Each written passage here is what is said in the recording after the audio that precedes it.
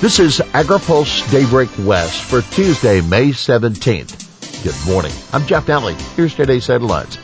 Methane satellites to track dairies, paying farm workers quicker, and USDA has $6 billion in disaster aid. Newsom hopes to tap into methane satellites. Governor Newsom's revised budget proposal would set aside $100 million to use methane satellites to track dairy and landfill emissions.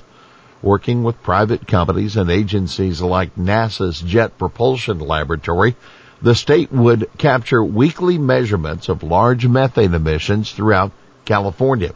This would help agencies identify the sources and speed up enforcement. According to Cal EPA Secretary Jared Blumenfeld, the most egregious methane leaks are destroying our climate and polluting our communities, and the state would use the satellite data to target enforcement action against such polluters. Bill would speed up farm worker payments. The Assembly heard a measure yesterday that would shorten the time frame for an employer to pay a farm worker after completing a seasonal job. The state currently allows 72 hours for businesses to make the final wage payments for laid-off employees that work in the curing, the canning, or drying of any variety of perishable fruit, fish, or vegetable.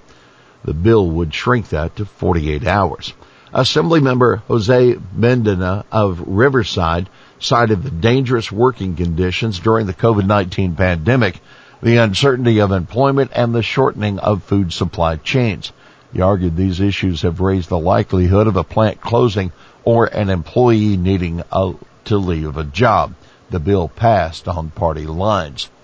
Producers to get $6 billion in aid for 2020 and 2021 disasters.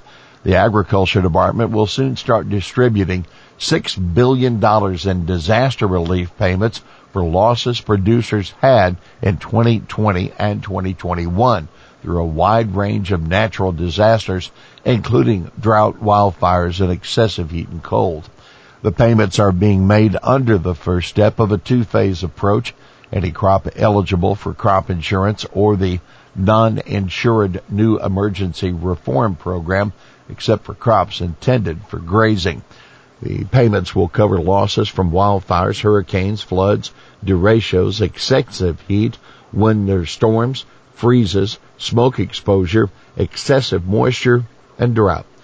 ERP payments will be calculated according to the producer's level of crop insurance or NAP coverage.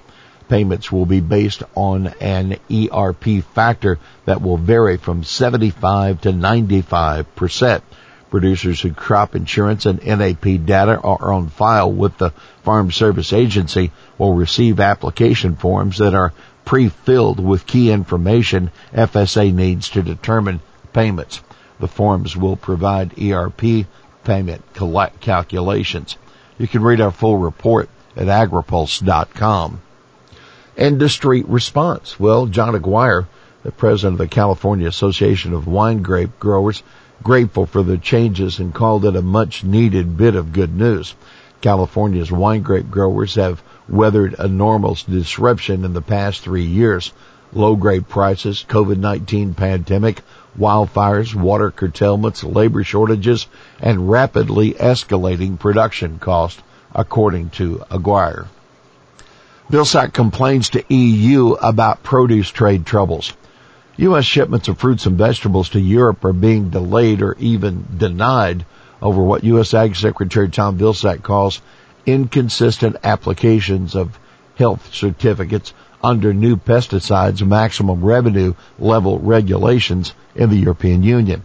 Vilsack said he complained to EU Agriculture Commissioner Janis Wojciechowski in a discussion on the sidelines of a G7 summit in Germany, but he also stressed that it was an overall, quote, positive conversation. Vilsack said he also brought up the issue regarding apples and pears, specifically with Poland's ag minister.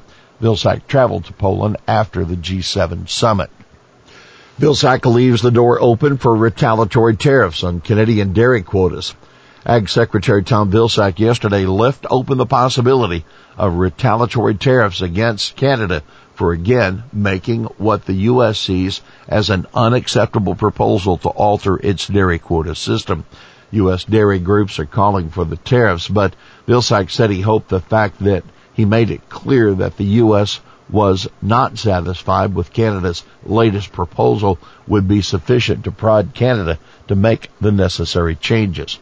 Vilsack told reporters yesterday, quote, "The first step of the process was actually to convey to Canada the level of disappointment and frustration we have, in the hope that may cause a bit of rethinking on their part before it's necessary for us to take the next step." You can read the full report at agripulse.com. NRCS proposes changes to Conservation Handbook. The Natural Resources Conservation Service plans to make changes in its National Handbook on Conservation Practices with an eye toward soil carbon sequestration.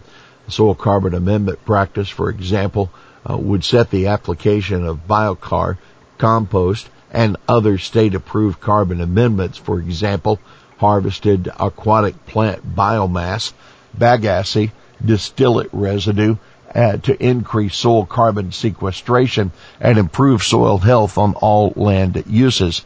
NRCS said in a Federal Register notice being published today. Under feed management, the purpose for air quality has been expanded to include ammonia, volatile organic compounds, greenhouse gases, and dust. For constructed wetlands, changes have been made to, quote, clarify that the practice can be used to treat the drainage outflow. That's the opinion of NRCS. Under forest stand improvements, new conservation for the use of biomass for bioenergy, renewable energy production, and biochar were added. Comments will be considered for 30 days.